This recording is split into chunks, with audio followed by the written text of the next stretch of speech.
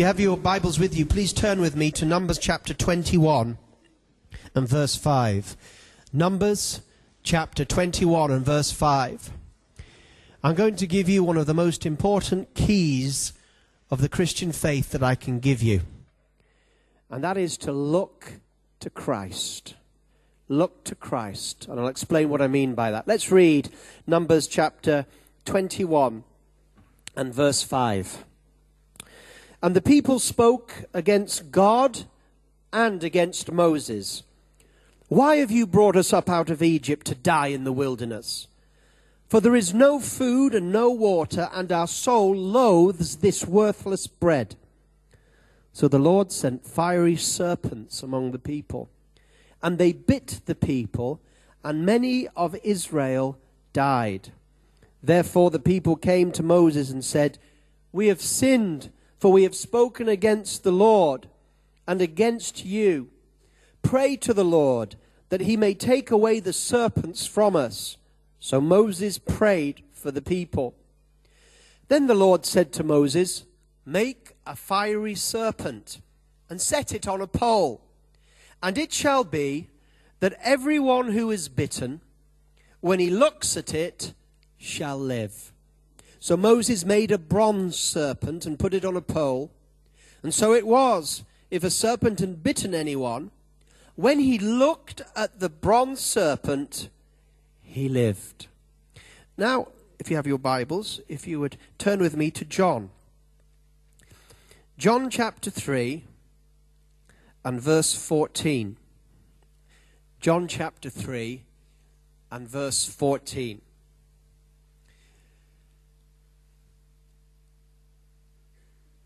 And as Moses lifted up the serpent in the wilderness, even so must the Son of Man be lifted up, that whoever believes in him should not perish, but have eternal life. For God so loved the world that he gave his only begotten Son, that whoever believes in him should not perish, but have everlasting life.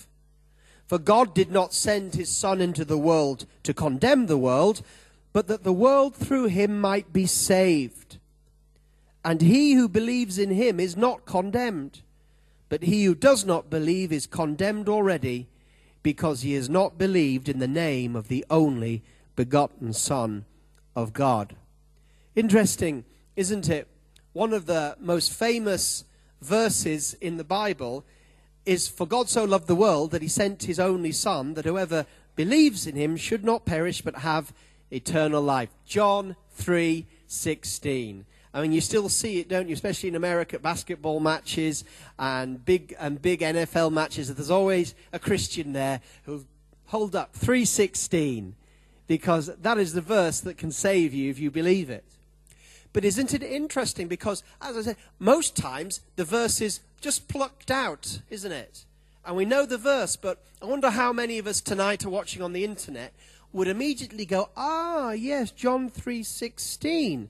That comes after John 14, talking about the serpent in the wilderness. So one of the greatest evangelistic verses of the Bible is actually set in the context of what we read in Numbers chapter 21. And that's one of the keys to understanding this verse, not just to give your life to Jesus for the first time, but in order to deal with any of the fiery serpents that the enemy sends your way.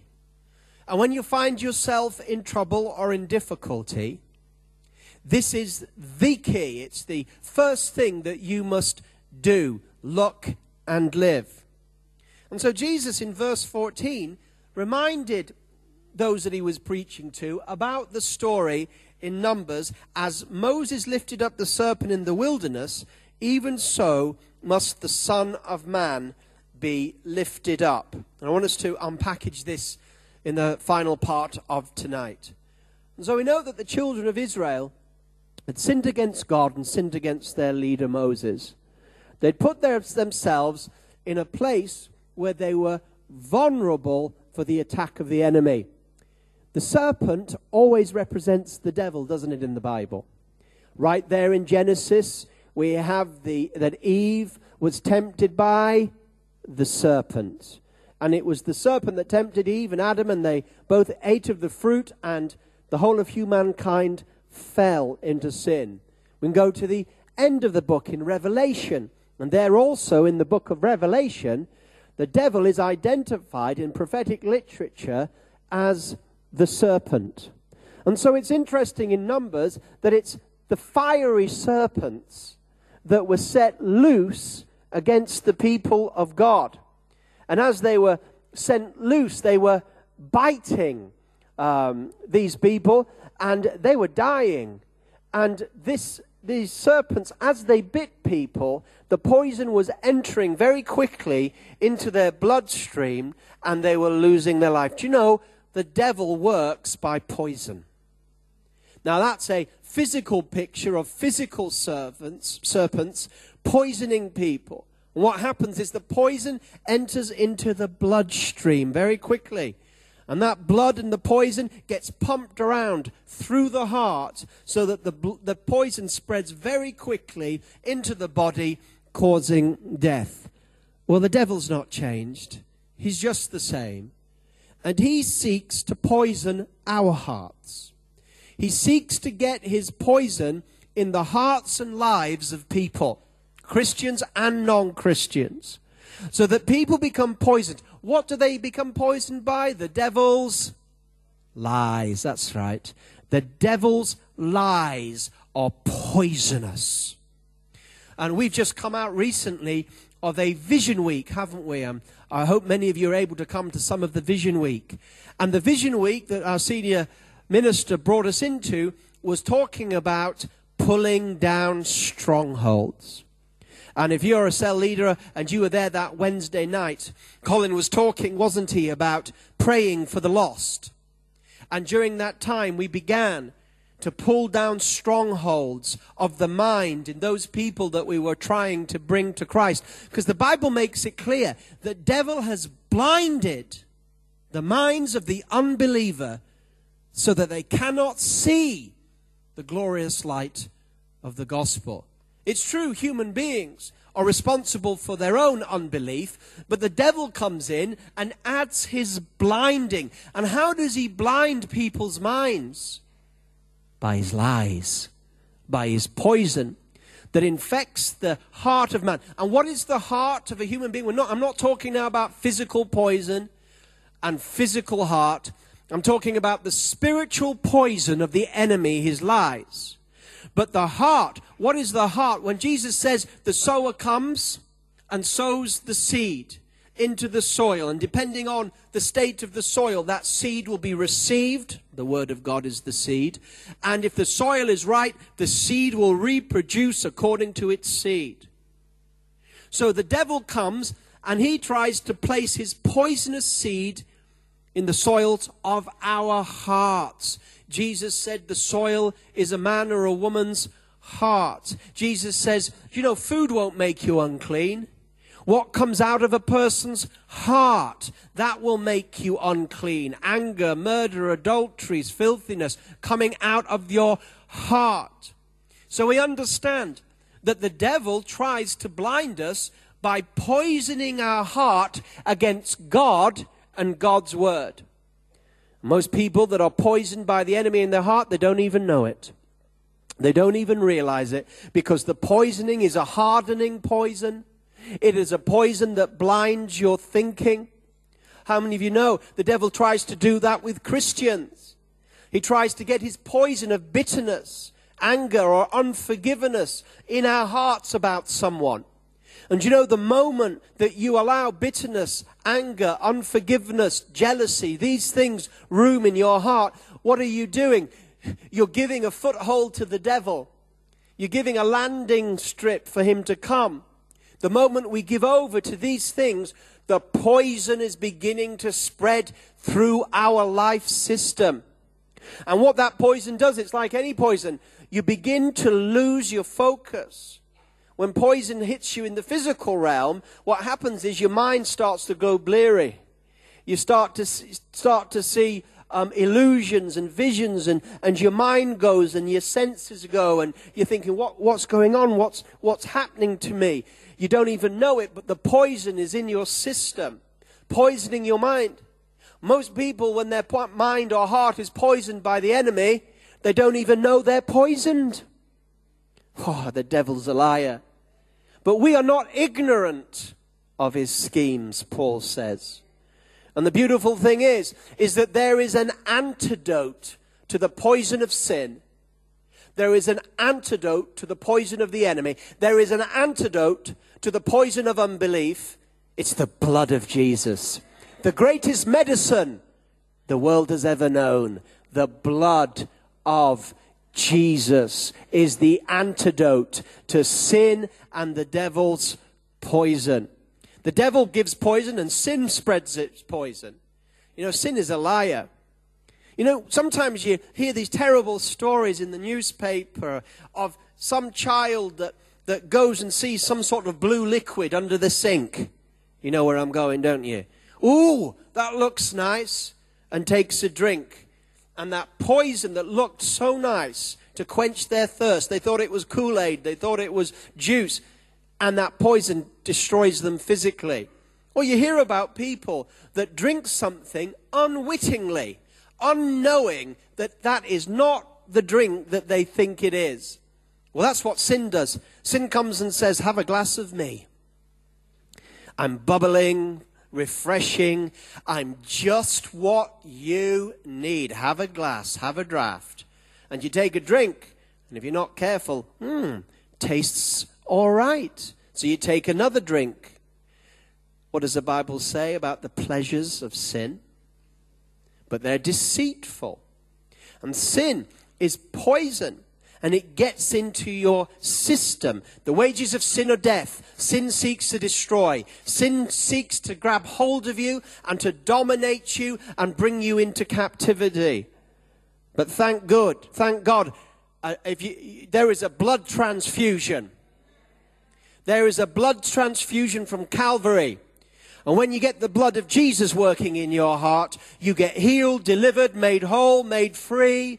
You move into strength and healing and power. And so they were in a state where they were being poisoned and they didn't know what to do, and they came to Moses. And they said, Moses, help us. And he prayed to the Lord. And isn't it interesting? The Lord told Moses to make an image of the very thing that was destroying them. I think that's strange. You know, why would you make a serpent to deal with a serpent? I mean, maybe they should have done like a Holy Spirit dove on a pole. That would be a lot more Christian, wouldn't it? A Holy Spirit dove. Or a little Alpha and Omega. Or write Shalom in bronze.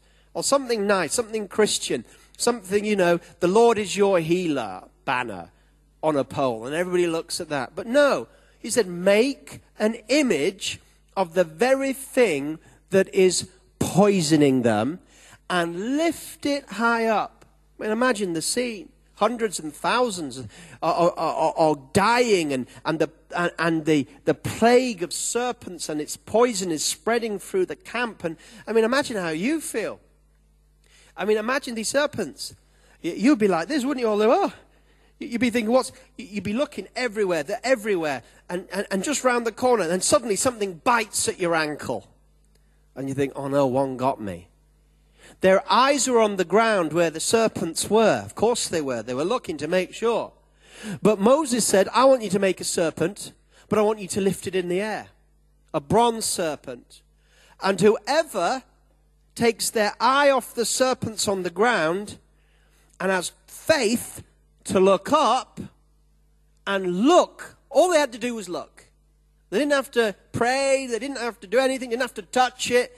All they had to do was get their eyes off the serpents on the ground and get their eyes on the serpent on the pole. And the Bible says, those that looked were healed. One look. I bet they built that pole as high as they could to get it as high as possible. So all those millions of people, the 3 million that were in the wilderness at that time, that everybody could just, lift it high. I can imagine Moses saying, lift it high. No, lift it higher. It's not higher enough. We're talking about millions of people here. They can't see. Get up on that hill. Get this serpent higher. It's not high enough. Lift him higher. Lift him higher. We were singing, weren't we? Lift up Jesus higher. Why would we sing, lift him higher, higher? Why would we sing that? It comes from this. Lift that, because if they can't see it, they won't be healed. The other thing about this serpent is that it was bronze. Now, all you Bible scholars know what bronze means, don't you, in the Bible? What does bronze mean? Okay, all you Bible scholars that left at the 5 o'clock teaching service.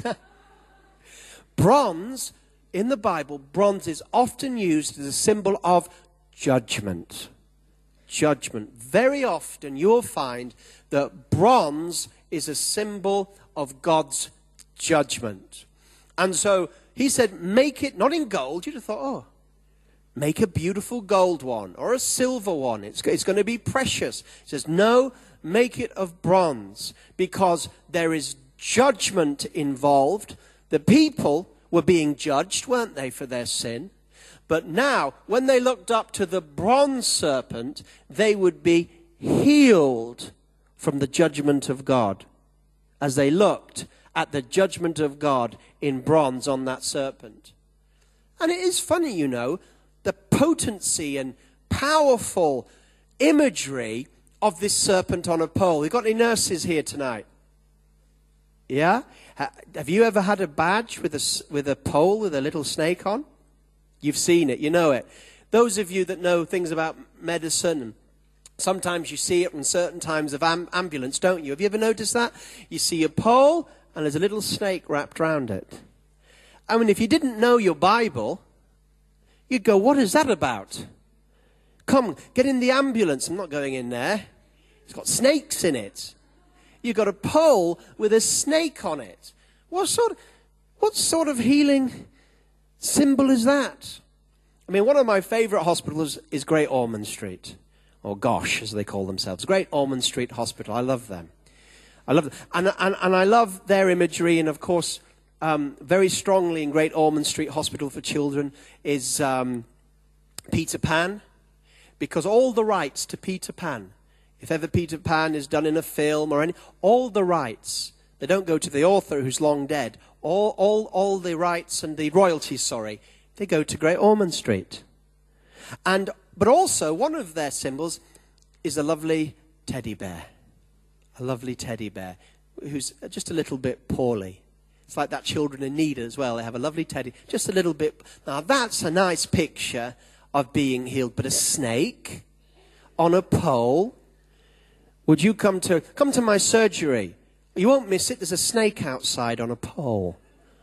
But we're used to that. We're used to that. We think about that. But we shouldn't lose its potency and power.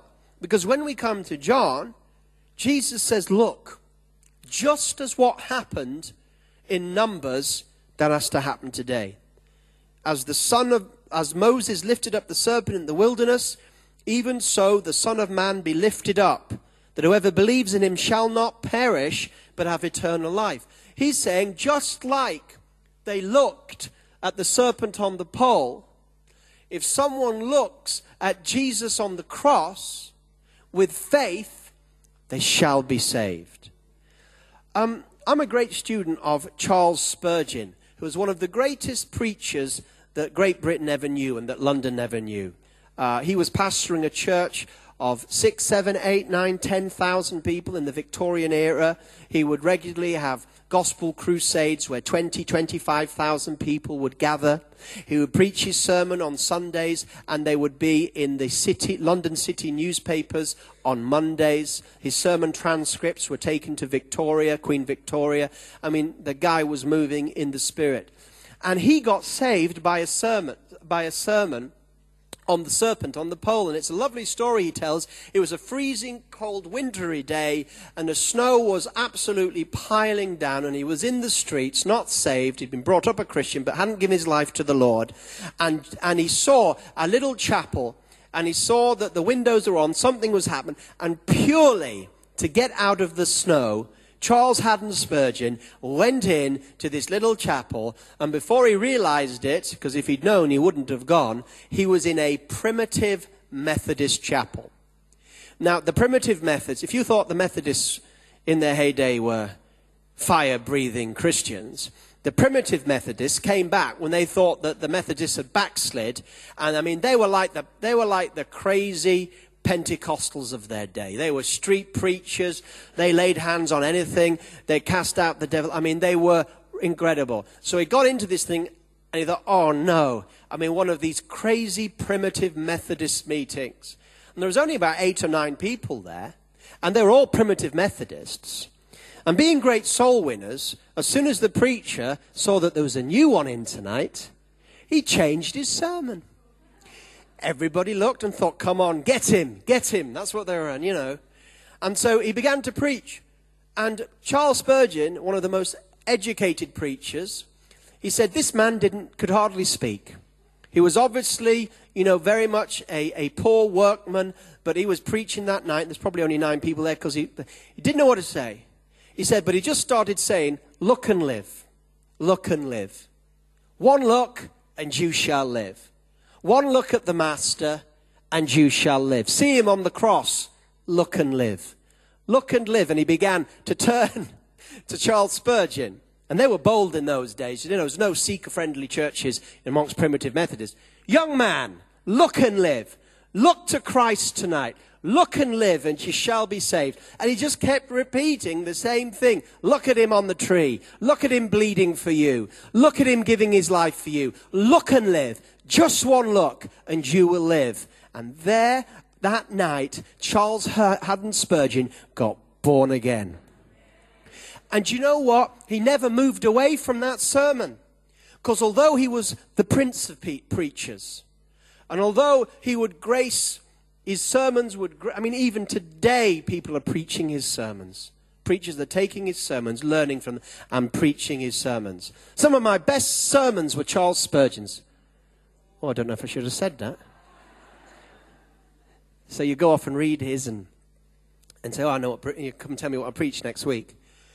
And although he was a great theologian, mighty in word and understanding, do you know what?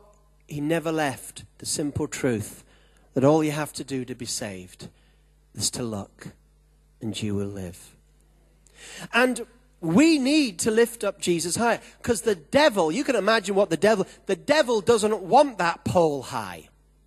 The devil wants it low. The devil, you can imagine if the devil was around, I don't know if he was, during that time when the serpents, he'd be saying, someone get that pole down. Send those serpents to the pole holder. Somehow, if we can release the hordes of hell and get that pole down, out of sight, where nobody can see, they'll all perish. And that's what the devil wants to do today. And that's what he's trying to do, working through governments and different areas. They're trying to get the cross down, out of sight. More and more, people are saying, you can't share your faith here. You can't share your faith there. In other words, get the pole down, Christian. Get the pole. And if someone can't see the cross and Christ crucified, how can they get saved? Now, Jesus was on the cross. And it's amazing, isn't it? Because we talk about a serpent to deal with the serpent. Well, in one way, Jesus became a serpent on the cross, didn't he? You say, what are you talking about? Well, he didn't become Satan. He didn't become demonized or anything like that. But the Bible says he was made sin. In other words, though he was always the spotless Lamb of God, always the spotless Lamb of God, on the cross, he took upon him the sins and sickness of the world. On the cross, he took upon himself the judgment of God against all humanity, the bronze serpent. And God, the Father, his Son was willing. God, the Father, looked at his Son on the cross. And he said, you know what I'm going to do, Son? Well, he told him in the Garden of Gethsemane. That's where Jesus really understood about the cup that he was to drink, the cup of God's wrath. That on the cross, God the Father said, you know what's going to visit you, son? I'm going to visit upon you all my wrath against the sin of humanity. Every sin that's ever taken place, is taking place, or will take place, however heinous that sin, awful that sin, son, I'm going to place it on you, the Lamb of God, and then I'm going to judge you as a sinner, even though you are the Lamb of God, spotless. And not only that, son, not only am I going to put upon you the sins of the world and judge you under those sins, and you will carry those sins, and I will strike you as if you had committed those sins, because you're carrying the sin bearer. But I'm not just going to put the sins on you. I'm going to put all the sickness that's ever taken place on you on the cross, and you are going to suffer for the sins of the world, and you are going to carry the sicknesses of the world. Are you ready to bear that? No wonder Jesus sweat blood in Gethsemane. No wonder he said, Father, all right, but if there's any other way, Father, if there's any other way than me carrying the sins of the world and feeling your judgment for others' sins, if there's any other way than to have every sickness placed on me and have to carry the sicknesses, if there's any other way, please let's do it. And then the Father said, there's no other way, son. It's your choice. And Jesus said, well, then in that case, not my will, but yours be done. And on that cross, like a supernatural, spiritual magnet, as his arms are on that cross, lifted high, he began, like a spiritual magnet, to draw out of the world all the power of sickness was drawn to him. All the power of sin was drawn to him. And sin and sickness, drawn like metal to a magnet, was drawn. Sin, past, present, future. It was all drawn to him and met the sin bearer and sickness carrier on the cross. And on the cross, he suffered the wrath of God. My God, why have you forsaken me? Because you're carrying the sin and sicknesses of the world. And he carried it on the cross. But thank God, just before he gave up his life, he said, it is finished. Done. Carried. And so now, when anybody looks with the eye of faith at Jesus on the cross, their sin is drawn to the magnet of the cross out of their lives. Their sickness, we believe, although, of course, no one is fully healed from sickness on this earth, because until Jesus returns, death still reigns. But we know that Jesus has conquered death, because he's raised from the dead, so we shall be raised from the dead. But still, the cross is there for us to believe that sickness can be conquered. And when Jesus heals sickness, he does it out of his mercy, but he does it as a sign saying, don't worry, death's going to be finished soon. Just one look at the cross. No wonder Paul said, I preach Christ crucified. In other words, I'm lifting up the pole. I'm lifting up the pole. I resolved. I could have preached on many things, Paul said to the Corinthians. But they were fleshly, backslidden. The Corinthians had been bitten by the sin, poison, and they were doing all manner of sinful, fleshly things.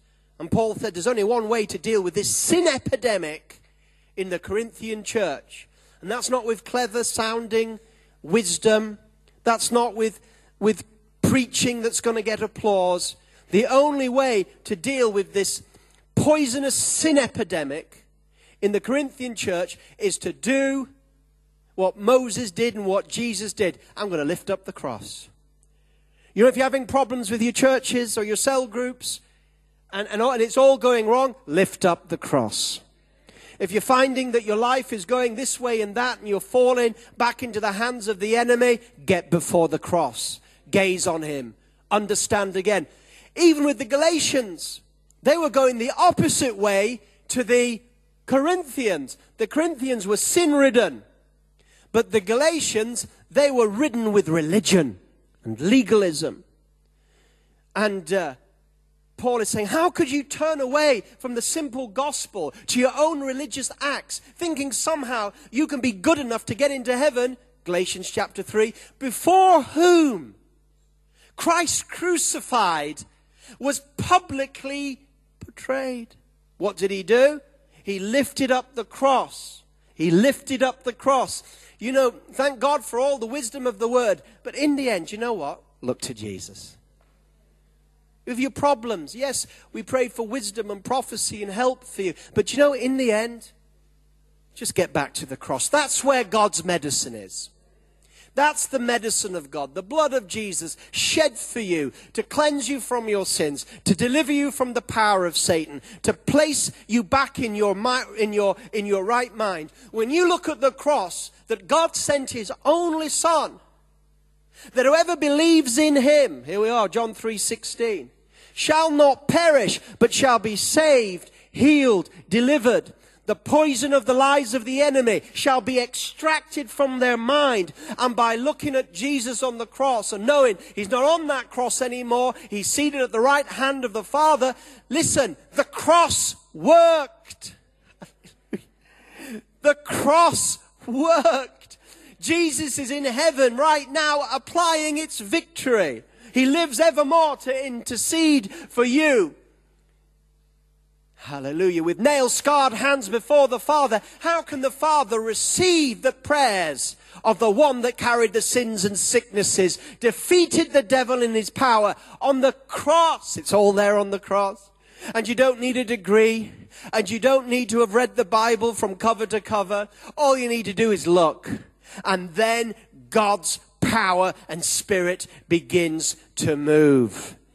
If we want to go forward, we've got to get back to the cross. Hallelujah. The cross. Cross-centered, cross-preaching in the power of the resurrection. We preach the cross, but in the power of the resurrection. We focus on the cross, but in the knowledge of the resurrection. Hallelujah. And where the blood is, that's where the Spirit will come in resurrection power. Every head bowed. Could there be someone here tonight, and this is the first time that you will say, my goodness, what have you been doing? I've just been lifting the cross high, that's all.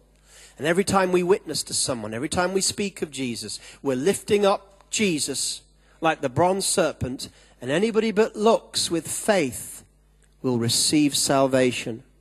With every head bowed tonight, if you say, you know what, is that all I have to do? Yes. If you believe in your heart and confess with your mouth that Jesus died on the cross, rose again and is your Lord, that's all you have to do to be saved. And that sin that he already carried, if you look on him tonight, that sin will leave you and spring back to where it belongs 2,000 years on that cross where it was dealt with, paid for forever. Every head bowed. Is there anybody here and you say, I'm ready, I've looked tonight and I want to live.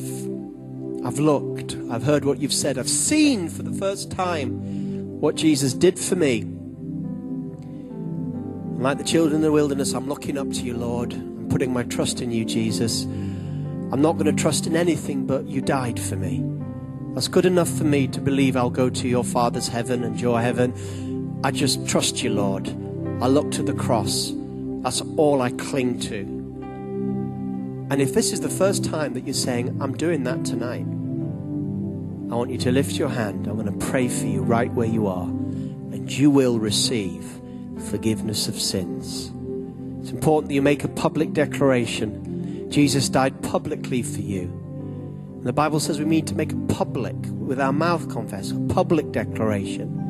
And if you really believe, it's not much to lift your hand and say, I believe that much, to lift my hand tonight. to be prayed for forgiveness of sins. Lift your hand right where you are now, downstairs, upstairs. If you're not sure about your salvation, lift your hand right now and you can walk out sure that you have been saved. He's just one look away. Lift your hand if that's you here tonight.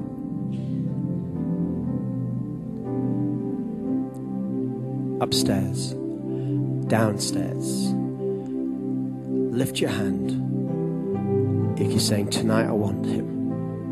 I want to be healed. I want to be saved. I want to be cleansed. I want to be forgiven. Okay. And for the rest of us, as we close right now, we'll close with a celebration song. But just as we close, in the stillness of your heart, I'm asking you to get simple with God. In all your learning and your growing, this is all you really need. Look and live. If something's dead in your life, if something's dead in your circumstances, if poison has got in anywhere of the enemy, if bitterness, if any of these things, any of these negative things have got into your life or your circumstances, I want you right now to say, do you know what? I'm just going to look to the cross, trust in Jesus, and let him heal, save, and bring deliverance in Jesus' mighty name. Amen.